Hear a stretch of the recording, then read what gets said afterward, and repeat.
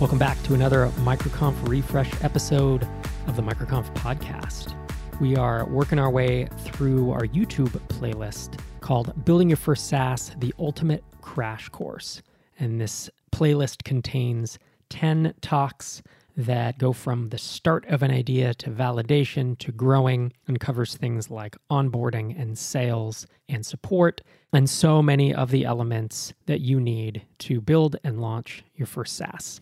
The talk we're hearing today is from 2018. It's from Val Geisler. It's called The Dinner Party Strategy, a SaaS customer onboarding framework that connects and converts.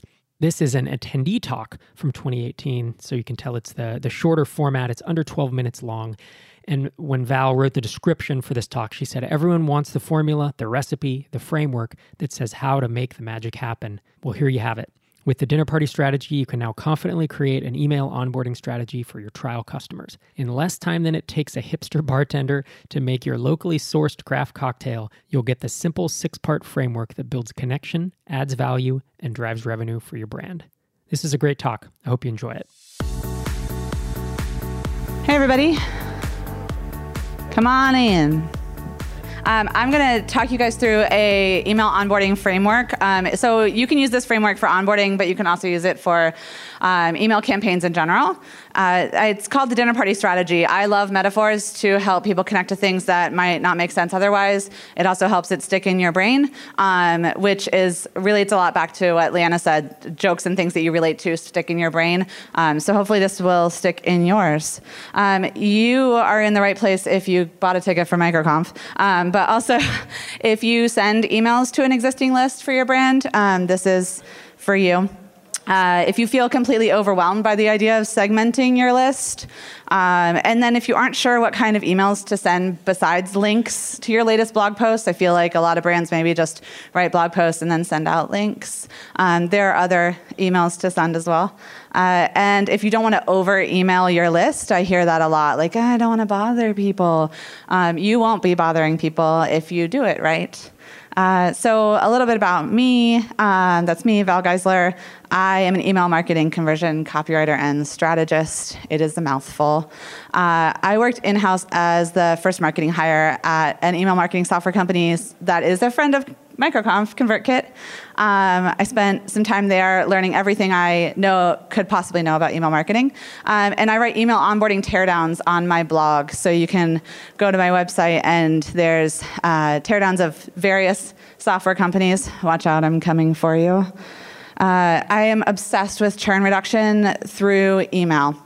If you are concerned about churn or your customer numbers, sales isn't always the first place to turn. Look at the customers you've already attracted and keep them. And I've worked with brands like Access Ally, Pick, Beacon, Podia, Acuity, and more on this. So one thing I know for sure is that there's no right answer for all email marketing. What works for your business might not work for everyone, or what works for someone else might not work for you. Testing, everything in email is about testing, and that's why I love it. I'm a data and information person. I love sending emails out, seeing what kind of results we get, and then tweaking and making changes from there. You cannot set it and forget it. If you wrote an email onboarding campaign 3-6 years ago, it's time to revisit it. And you can be an email pro. So the Dinner Party Strategy, these are gifts, but they're not working. What? It's working? Oh, it doesn't work down here, but you see it? Yeah. Cheers.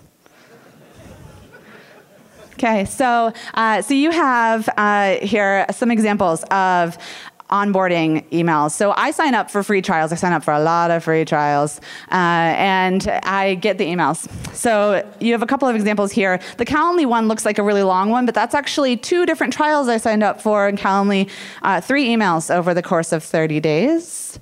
Harvest sends 4. Deep Dive, which is not a free trial, a paid sign up for Deep Dive. And in my first month, I got 2 emails from them. And then the last one, we have 4 emails. So the point here is that most software companies are not sending enough emails in that trial period.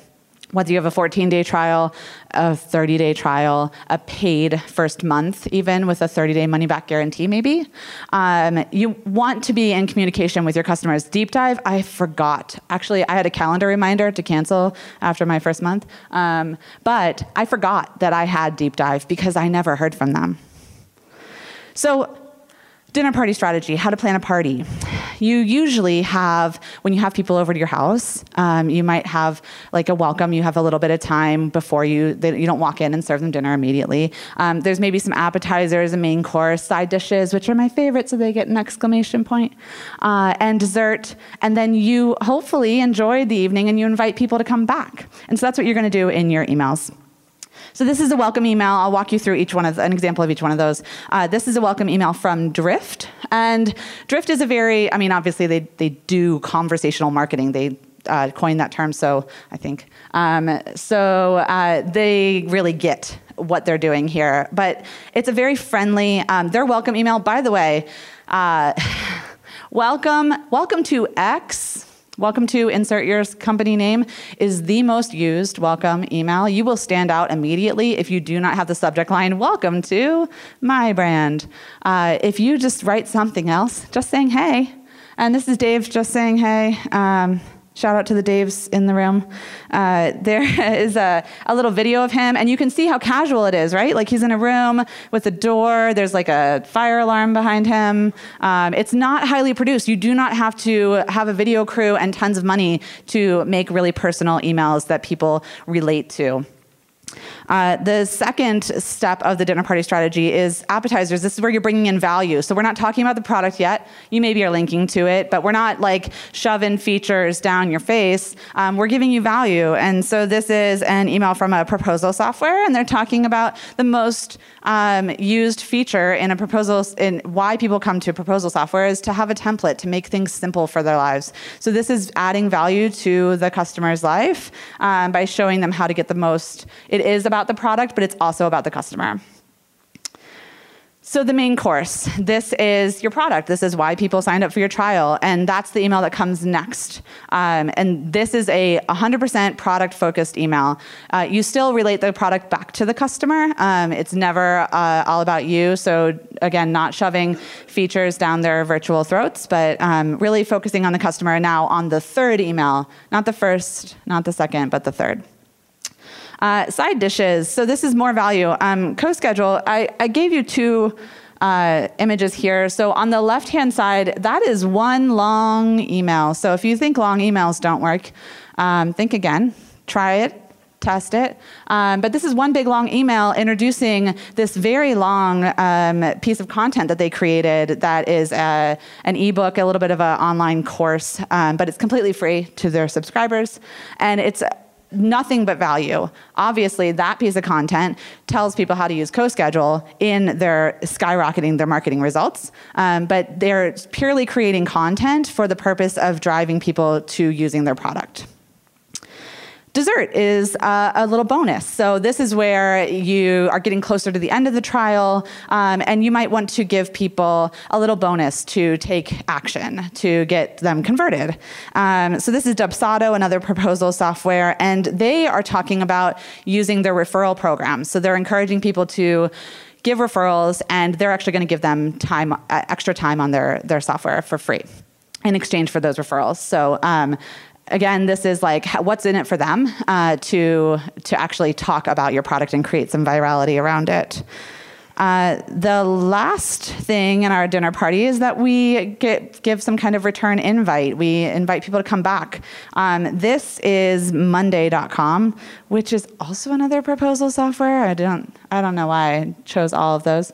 But Monday.com does a great job of asking people to come back. So onboarding does not end when the trial ends. Okay, onboarding goes on. Even if they don't convert, you have a huge opportunity with everyone who did not convert from your free trial to talk to them again and invite them to come back. You can see here, it actually is a very short email. So the smaller one is the whole email. And then the body of the email is really brief, but it is saying, just come back. They're not offering a whole new free trial. They do offer an extension on your free trial, but they're not giving some kind of major giveaway. They're not really impacting their bottom line because this is already a customer who hasn't converted. So extending their trial can be a way to get them to come back. So you want to avoid the spam trap in all of these emails. The key to getting people to convert from your emails is getting them to actually see and open your emails. And to do that, you want to be useful. You want to be personal, which Leanna talked about, and you want to limit distractions, right? So your onboarding emails all have a job. This framework gives you those jobs that they are going to do. And this is another example of an email that does nothing but that. There are 2 links in this email, but they point to the same place. It's very distraction-free. It's super useful and really personal to that particular customer's journey. So I want to make sure that in this very brief little talk that you have a few takeaways. So creating high-value onboarding campaigns for your customers is really doable, even if you have never done it before.